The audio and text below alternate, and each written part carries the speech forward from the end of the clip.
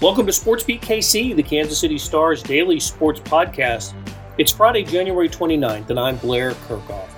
We talk college sports today with the Star's beat writers, starting with Jesse Newell and Gary Bedore on Kansas. The Jayhawks ended a three-game losing streak by beating TCU on Thursday night, but it was the definition of an ugly victory, and KU remains in search of an identity. We also talk about the football program losing its offensive coordinator to the same job at Middle Tennessee State. Football is also a topic with Missouri and Soichi Terada. We talk about the Tigers' new defensive coordinator, former NFL head coach Steve Wilks, and we also get into Mizzou's hoop fortunes. Kellis Robinette brings it home, talking Kansas State and where the Wildcats go from here after their awful loss to Baylor earlier in the week. We might even get into a little Super Bowl talk with the folks as well, so let's get started. Jesse Newell and Gary Bedore are here, and I have one simple question. Jesse, I'm going to start with you. What is Kansas basketball's identity right now? They're coming off last night's 59-51 victory over TCU. I can't. It's hard to describe what we saw last night. I guess only a loss would have been more stunning. So I asked myself the question after watching the game and listening to the post game, what is this team's identity? It's a great question. It's something that we talked about last week on the podcast and how KU and Bill Self sort of need to find themselves. And Bill Self promised a lot of changes and different lineups. And then KU comes out and scores 18 points in the first half against TCU. I guess what I would say it is right now, for better or worse, is Bill Self is going back to what Bill Self is. He thinks that defense is most important. He is going to play guys that take pride on that end. He's going to play guys that play hard on that end. And for all KU's offensive woes, they did hold TCU down. Now, I think if it was a team other than TCU, then KU probably loses that game pretty handily. But I think that they're probably just going to double down on that. I looked up today on Ken Palm's rankings, and KU's adjusted offensive efficiency is 33rd. That's got to be among the worst of the Bill Self era. I think that this staff has to look into doing some things differently offensively to try to get themselves going, because right now the guys that they're playing through are inefficient, and the shot selection they have is just basically atrocious. So I think more questions need to be answered there and more focus needs to be placed there, because offense is really important. I don't care about this defense wins championships mantra that every coach seems to repeat. Offense is really important too, and you actually have more control of it than you do the defensive end. So KU needs some help on that end, but I think right now Bill Self kind of wants to get his team back in a mindset focus, and KU did lock down defensively last night. So I guess that's at least one step in the right direction. And they did play well in the second half. Scored 41 points, shot 50%. In some years that's an average half for Kansas basketball for most KU teams. But Gary, I thought Ty and Grant Foster gave him some energy off the bench, as did DeJuan Harris. But then Jalen Wilson seemed to be a no-show in the game. So just kind of break down who the best individuals were on the floor last night. Well, Wilson was 0 for 6, 0 for 3 from 3. Offensively, they were horrific. I mean, 4 out of 17 from 3 won't cut it. Free throws, 9 out of 16. So everything that produces points, they were horrible at. As far as individuals, Grant Foster, who had 3 turnovers but 9 points, to me looked so much more athletic than anybody else on KU's team. It was almost like, oh, this guy's, the old-time KU athlete in the Bill Self era, an NBA-type athlete at least. But he was 3 for 5 from the line. But as far as individuals, except for defense, I don't think anybody really did anything notable. McCormack and Grant Foster saved them, because Grant Foster scored 4 straight. McCormack hit a 3, and that was basically the game. KU finally got up by 7. 2 dunks made it 10. And they still tried to blow it at the end. In the last minute, it got down to 5, and they were still playing horrifically offensively. So that's about the whole thing. First career 3 for McCormack, I think. With the shot clock winding down, I know Bill Self was asked about it after the game. He said, "Yeah, it was a great shot because there was 3 or 2 seconds left on the on the shot clock. But Jesse, Gary brings up a good point about Grant Foster bringing the athleticism.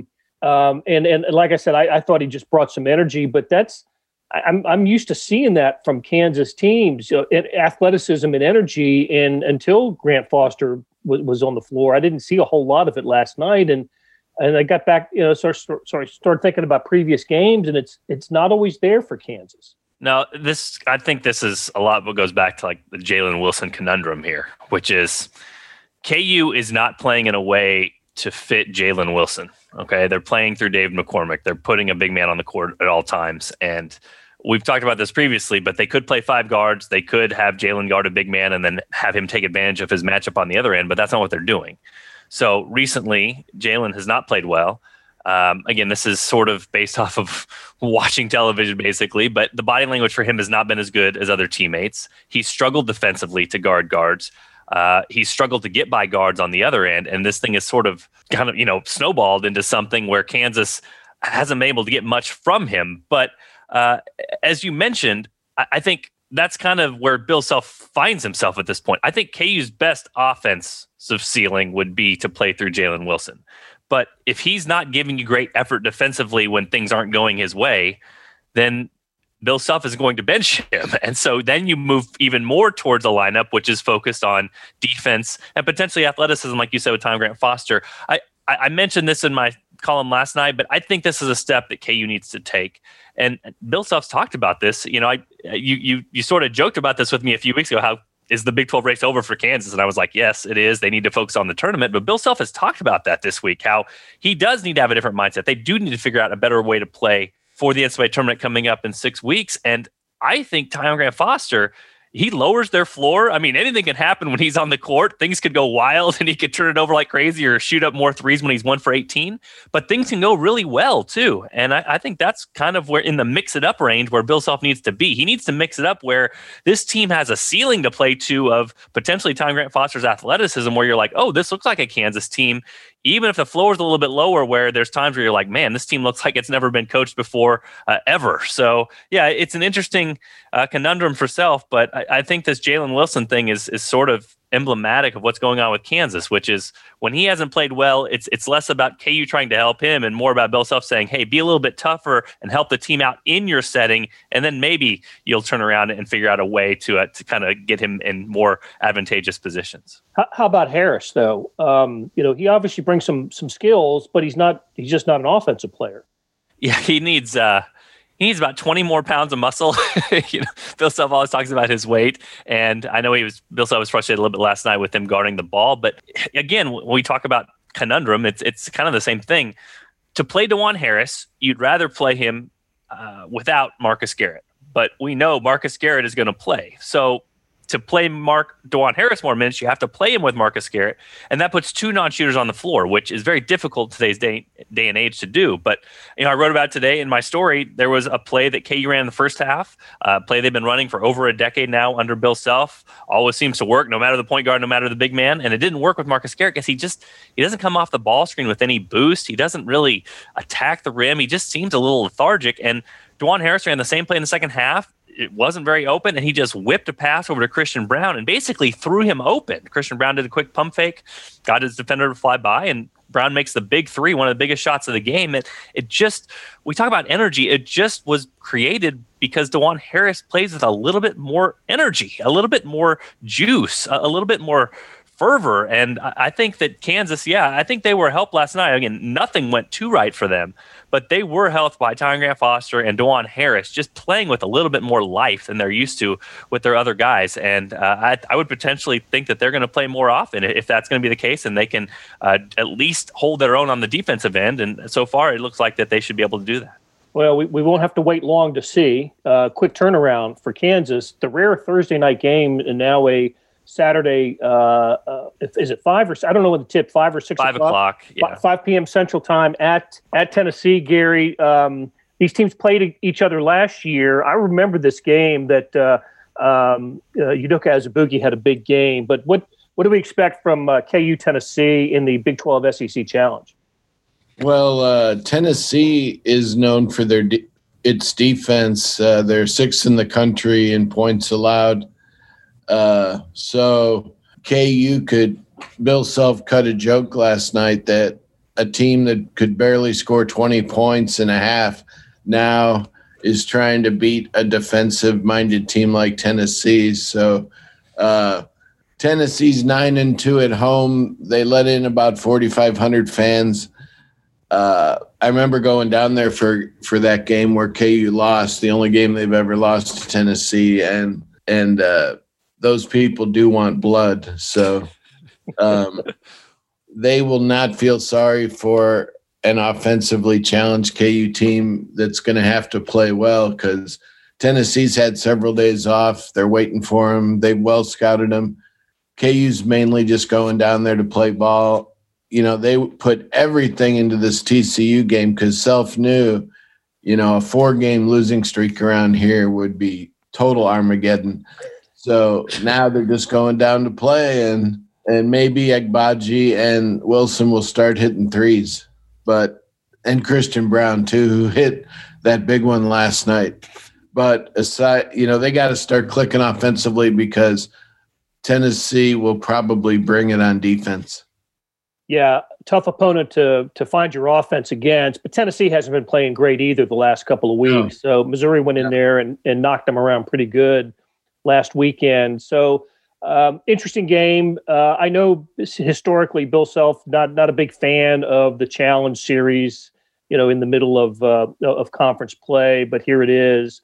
Hey, guys, let's switch it real quick. And Jesse, I wanted to ask you about KU losing its offensive coordinator, Brent Dearman, going to Middle Tennessee State for the same job. He's not going to become the head coach. He's going to become the offensive coordinator at Middle Tennessee State. From a perception standpoint, it's not a great look. And what's your interpretation of why it happened and where Kansas goes from here? Yeah, I mean, it's probably good to take a step back. And you're right. The headline, you know, KU offensive coordinator leaves to go to Conference USA school is not good. You know, that just based off that appearance, that's not going to be something that KU is going to put on a newsletter anytime soon. But a lot of factors at play here. One of which I've been told and trust this source on this is that there are potentially family things that back in Tennessee that Brent Dearman wants to attend to. And, you know, his family, or, you know, his extended family, I should say, you know, has some ties back to that area. So that's at least a factor with it. You know, having said that, it's one of those things where you believe that, but you also know the reality of the situation, which is if things were going really, really well at Kansas, then sometimes those things become much less of an issue. And with Brent Dearman specifically, you know, he's the OC at Kansas for 1.5 years, young guy, energetic, was great in press conferences, you know, loved to kind of share the game, talk, you know, has been part of a lot of these coaching clinics, things like that. But the Kansas thing was sort of interesting. You know, he got hired mid-season and during the bye week after Les Kenning was fired by Les Miles. And the contract he signed was one of the worst in Power 5, had to be.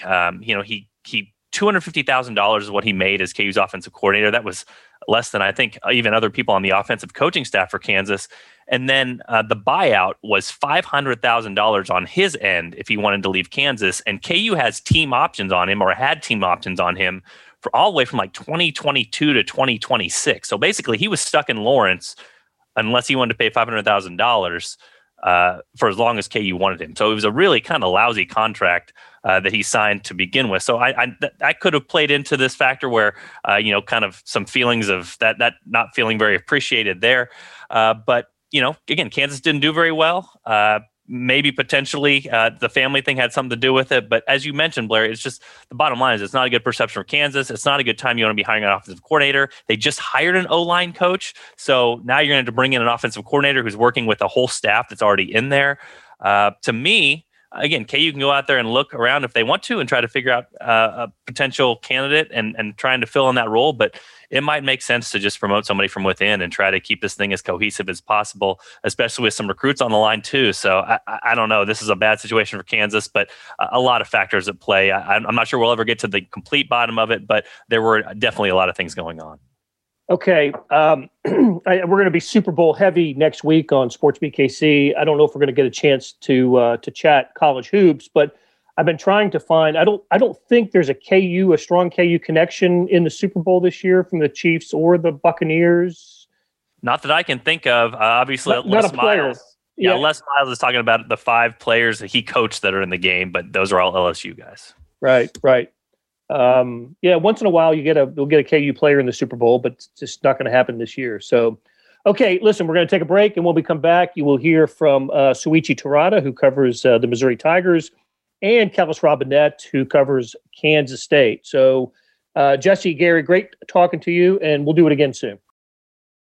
Hi, Chiefs fans. This is Clark Hunt. If you have an urgent orthopedic or sports injury, the University of Kansas Health System is open, safe, and has extended hours to see you quickly. You deserve champion treatment from the experts who treat the Chiefs. Request an appointment at kansashealthsystem.com/sportsmedicine. We're proud that the University of Kansas Health System is the official healthcare provider of the Chiefs. Soichi Terada covers Missouri for us, and you have covered pretty interesting basketball team the last few weeks. Well, all season really, Soichi, but the last few games have been really crazy. Talk about the up and downness of a team in a season. We've seen that from Missouri. Last impression, of course, the loss at Auburn, but right before that, a great win at Tennessee. So where are we with Missouri basketball? Listen, I still think they're a top 25 team. Yeah, I absolutely do think they are a top 25 team. Jesse Newell, our KU writer, also agrees with us. I know Mizzou fans like to get in on that. But, I think it's kind of a weird thing just because that Auburn game especially just makes you – it's a little bit of a take-back just because Auburn is one of the youngest teams in the nation and Mizzou is one of the oldest teams in the nation. So the role reversal was a little bit weird to see, but I still think if you took kind of the last few weeks in kind of an overarching view, you'll feel a little better, especially if you look at that road trip between Tennessee and Auburn. And if you going into it, I think if you said, "Hey, Mizzou is going to go 1-1," everyone. That's right about where they would have expected, and 2-0 I think would have been a little just on top. So I think that looks fine. I think one of the biggest things, Blair, and it's kind of a weird thing, and I know it's a pandemic, but Mizzou has played so many road games this SEC season, and it's not the conference, going against Mizzou or anything. Just the 10-day COVID pause. What ended up happening was Mizzou was supposed to host Vanderbilt and LSU, and so instead they just kept chugging on the schedule and. So it ended up being Mizzou's of the first 7 SEC games they've played. 5 of them have been on the road, and 5 of 6 if you include just the last 6 games. So I really think that just weighs on you. The way the Tennessee road trip went, they actually didn't fly home. They just went from Knoxville to Auburn. So it's just a lot of grinding. Mizzou has 3 home games coming up now, so I think it's a nice time to kind of reset mentally there and get your home fans, reduced capacity crowd kind of behind you as you head toward the second half of the season here. Can we spend a minute talking about Sharif Cooper? that guy is phenomenal. The freshman guard for Auburn just was a one-man wrecking crew. Mm-hmm. Again, listen, I know Auburn blocked a ton of shots, and I know Jeremiah Tillman missed a bunch of free throws, and Mizzou missed a bunch of three-pointers. But I came away from that game going with my jaw dropped to how good Sharif Cooper was, and part of it was I think he benefited from a game in which a lot of ticky-tack fouls were called. Nevertheless, does he remind you of anybody, or is he on his way to reminding you of someone at the next level? Because I don't know if I've seen a freshman quite like him.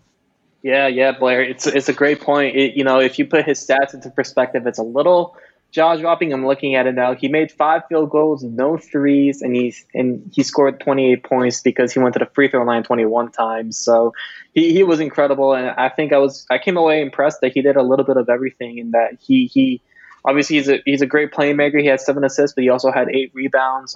He was let me pull it up just to be accurate, but he was a staggering plus 20 in 28 minutes, and in a 6-point game. That is kind of jaw-dropping. Yeah, it's a little shocking. I don't know about player comparison. I think you'd look at somebody who's a little bit more of a facilitator, maybe a quicker. I think Rajon Rondo has kind of his reputation has kind of diminished. But when he was at the top of his game in his prime with the Celtics, he was really good, and I think you might see a little bit of that at a Cooper. Cooper's probably a little bit of a better shooter and scorer, but Rondo and his knack of getting assists was in his prime was very impressive. So maybe that would be a good one. But yeah, I mean, Blair, we need to mention the free throws is Cooper, but I just think the fact that he was able to get to the paint pretty much at will off of those ball screens really helped him out, I think. So it's not just that he got a few ticky-tack fouls. I think he was playing really well too. And it seemed to me, and I don't think anybody would argue that he was the best player in the court in his sixth collegiate game as a freshman. So that was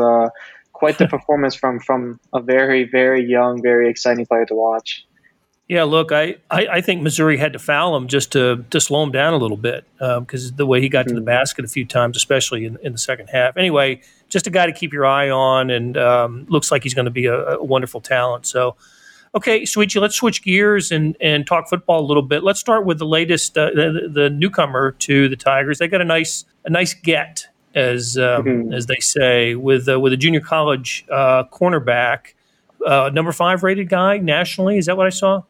Yeah, so number 5 rated JUCO guy, so he's coming out of junior college. Jadarius Perkins, that's who we're talking about, cornerback. It was kind of his recruitment was essentially, I believe, the dates are kind of jumbled up sometimes. But I believe he was supposed to commit on Christmas, but then he ended up making it private, and then it ended up being that he's already enrolled at Mizzou, and he'll be, he's already on campus and everything. He'll be there for spring ball once it starts in late February. So great get from Mizzou.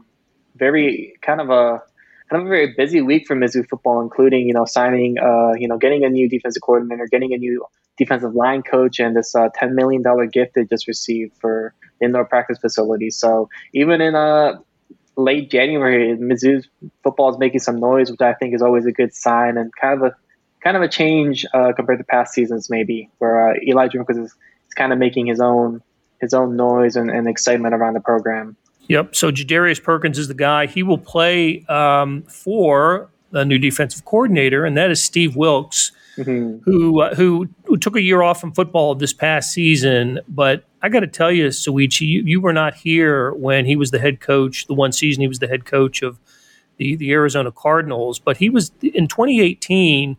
He brought the Cardinals to Arrowhead Stadium, and that was the year that was Patrick Mahomes' MVP season, his first full year as a starter. And Mahomes was killing everybody, just tearing people up. And Arizona comes in here, and Arizona's not having a good season. I think Jeff Rosen was their quarterback, and they weren't going to win many games. They ended up 3-13, and Wilkes got fired after that year. But I can't believe how good the defensive game plan was by this, nondescript Cardinals team that came in here to Arrowhead that day and put the clamps on Patrick Mahomes and the Chiefs' offense. They ended up winning, I think it was 26-14. But I just, it had me scrambling to look for information about him because I hadn't heard of Steve Wilkes until the week of the game. And then, of course, I find out, first of all, he's an Appalachian State guy, so we know he's a good dude. We absolutely know he's a good dude. But what are the Tigers getting with Steve Wilkes, and what are they paying him? Because that's significant too. Yeah, he is the highest ever paid MU assistant coach in program history.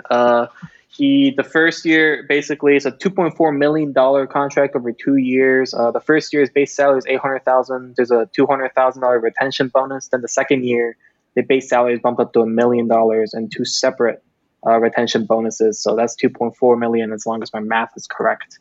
A lot of money. I wish I went into football coaching instead. But yeah, Blair, Steve Wilkes, I think, I'm glad you mentioned his time in Arizona. Obviously, it didn't go well, but the thing that I kind of maybe was a little struck by when I was doing my research on him was that he was a pretty hot commodity during some of the few cycles ahead of him being, going into Arizona, just because he's a Ron Rivera, comes from that tree. And he spent, I believe, 5-6 seasons in Carolina working his way up from positional coach to defensive coordinator with the Panthers. And obviously he kind of got that opportunity at head coaching.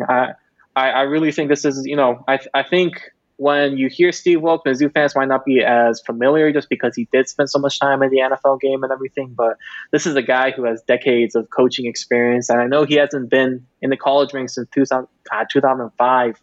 The last time I believe was with Washington. But this is a guy who knows football. He took the year off specifically just to look at film and offensive tendencies and all of these things. So I think it's an impressive hire. I think the thing that kind of intrigues me is how he's going to go from coaching multi-millionaire multimillionaires to college athletes.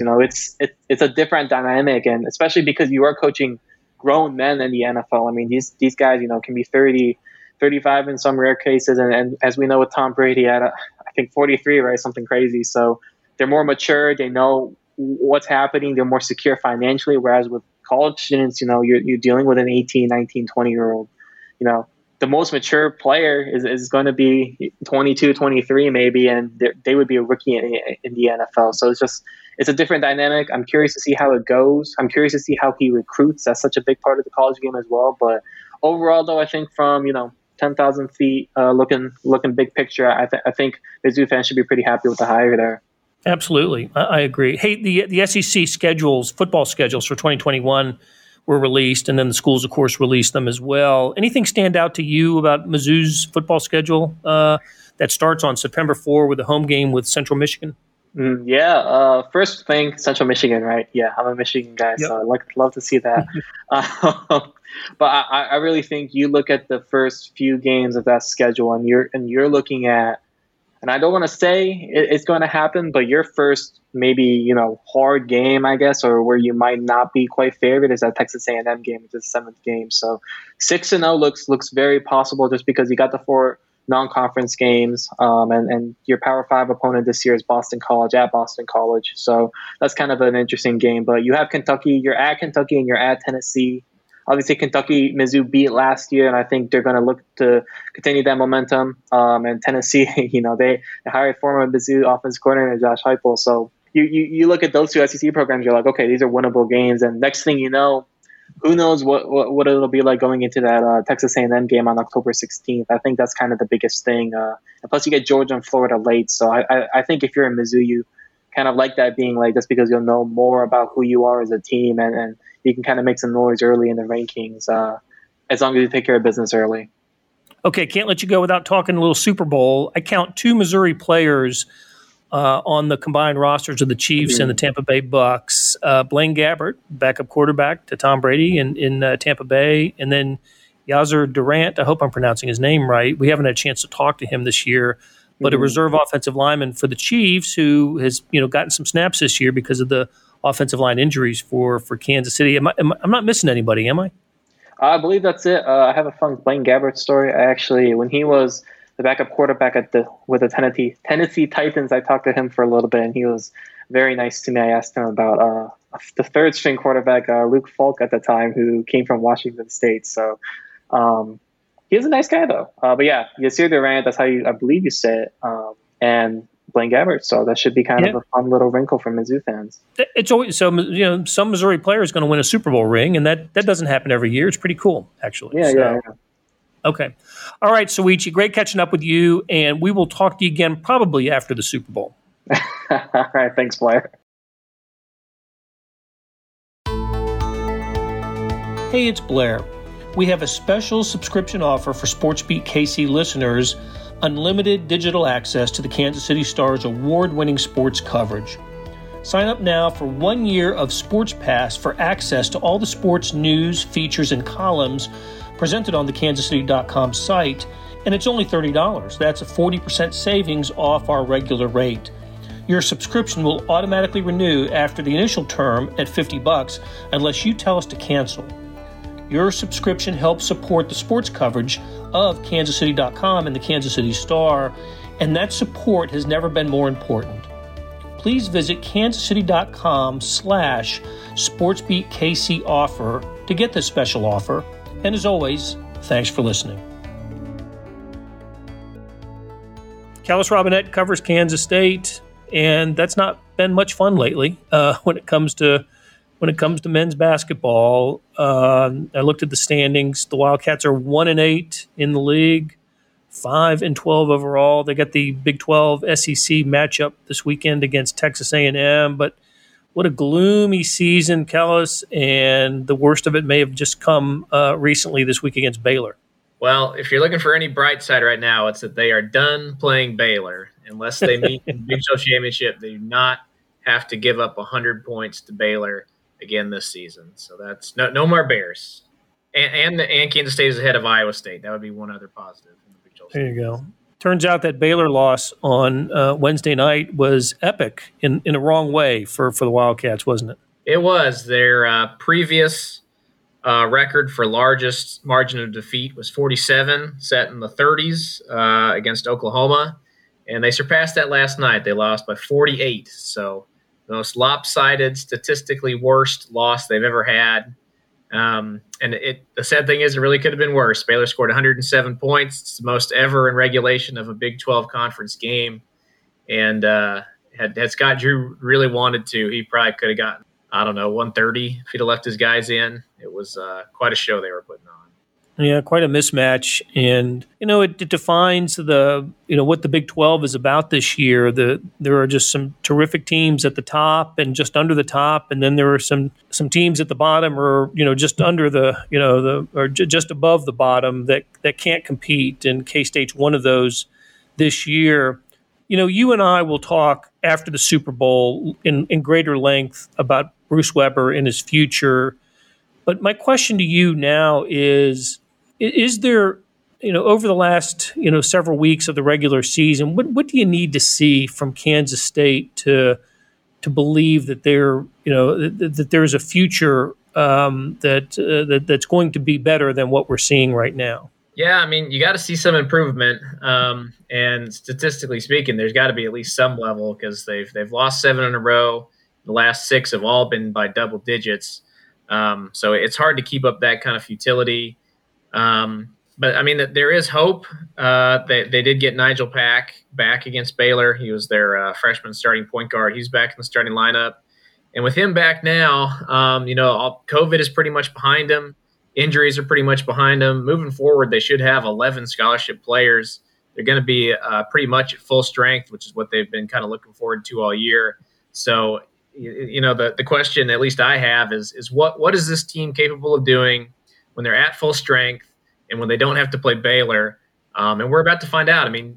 Ken Palm gave Kansas State a 1% chance at beating Baylor. So you can gripe all you want about the final score, but they were never going to win that game. Their upcoming game against Texas A&M, Ken Palm's given them a 45% chance. Much more even of a matchup coming up. So if you want to know what Kansas State is about, pay attention to this game. If they can win it, build some momentum, and play some of these teams tougher. Maybe beat Iowa State if that game gets rescheduled. Beat one of these other teams like Kansas or Texas that's not quite as good as Baylor. Then maybe that signals that this thing is going in the right direction. And if this team sticks together, better days will come ahead. But if the losses keep mounting, the exact opposite could happen. Right. And the Aggies are they're tied for 12th in the SEC right now. They're 7-7 overall, 2-6 in the league. They're just ahead of winless Vanderbilt in the SEC. So, all right, Kellis. It's pretty much the perfect matchup then. And it is. Kudos to the conferences for scheduling that. That's right. I was mad when I originally saw A&M because we always see A&M. But, yeah, this is – other than Vanderbilt, this is the game to watch. It is. All right, can't let you go without talking Super Bowl, Kellis, because we won't talk again before the Super Bowl. What are the K-State connections with this year's Super Bowl? Well, the big one is obviously Byron Pringle, who plays wide receiver for the Kansas City Chiefs. He actually is from Tampa originally, so it's kind of a neat, going back to that area for him. And I still kind of remember that he was, an interesting story. He was old when he got to Kansas State. He was pretty much like 25 when he decided to leave. But he had a little bit of a troubled background. A lot of schools didn't want to take him. He had to go JUCO. Kansas State didn't really even know if they wanted him. But Andre Coleman, their old receivers coach, really, really backed him and said, hey, went to Bill Snyder and said, hey, we got to take this guy. He's going to be good. He's learned his lessons. He's gonna fly right and be a great student here. And, credit to Kansas State staff for identifying that. I was skeptical when they brought him in, but he was, by all accounts, a great student athlete. Really helped Kansas State, had 1,300 receiving yards, had a really good game when they upset Oklahoma State down in Stillwater once. And I think everybody is here is very happy to see him having some success in the NFL, and they'd love to promote it if he can get a second ring here. I'll have to look. I believe he started in the either the divisional round game or the AFC Championship game for the Chiefs. He doesn't make many starts, but with Sammy Watkins out, and the Chiefs must have started an extra wide receiver. I did see his name in the starting lineup. It doesn't mean as much in the NFL because it just kind of depends on what you're going with on the first play or first series. But that's a neat thing for him to have started a playoff game. And I think he's a guy who to keep an eye on going forward for the Chiefs if they don't bring back Sammy Watkins next year. Byron Pringle's somebody who could kind of get his snaps in for the Chiefs next season. So you're right. Go ahead. I was going to say, he really does seem like a perfect fit for like a number 4, number 5 receiver in the NFL. He's never going to get out there and, be like Tyreek Hill or something, making enough plays to show up on somebody's fantasy team. But he's a really good glue guy, and he's a heck of a player on special teams. He returned a lot of kicks for touchdowns at Kansas State. I believe he had one this year for the Chiefs. So a really versatile player who doesn't mind blocking. And when he does get his chances, he'll get out there and make some catches. Yep. Okay, we'll keep an eye on Byron Pringle in Super Bowl 55. Kellis, thanks for the time, and we'll talk to you again soon. All right, look forward to it, Blair. That'll do it for today and this week on SportsBeat KC. Thanks to our production staff of Derek Donovan, Beth Welsh, Monty Davis, Jeff Rosen, Chris Fickett, and Savannah Smith. A tip of the cap to Jesse Newell, Gary Bedore, Soichi Terada, and Kellis Robinette for talking college sports. Links to their stories can be found in the show notes and on kansascity.com. Hey, we have another deal for you, especially for those that want a deeper dive into the Stars' terrific Chiefs coverage, and what a time to join in. For a limited time, you can subscribe to Sports Pass for 99 cents a month. That's right, 99 pennies a month. For 3 months, it auto-renews at $5.99 a month unless you cancel. How do you get it? You go to kansascity.com/sportspass2020. That's kansascity.com/sportspass2020. Hey, do you want more than just sports coverage? Check out the entire Kansas City Star product. Sports news, features, commentary, and analysis, the whole thing. You get all the stories written by my talented colleagues, plus additional news, sports, and business coverage with the e-edition. The details for all of these deals can be found at account.kansascity.com/subscribe. And if you're having trouble hunting down any of these offers, send me an email, bkirkhoff@kcstar.com. I will get you to the right place. So whether it's the Sports Pass or the full subscription, you're getting and supporting the best sports and news coverage in Kansas City and helping us produce programs like SportsBeat KC. Thanks for listening, and we'll be back on Monday with another episode, a week full of Super Bowl coverage here on SportsBeat KC. Hope you'll join us.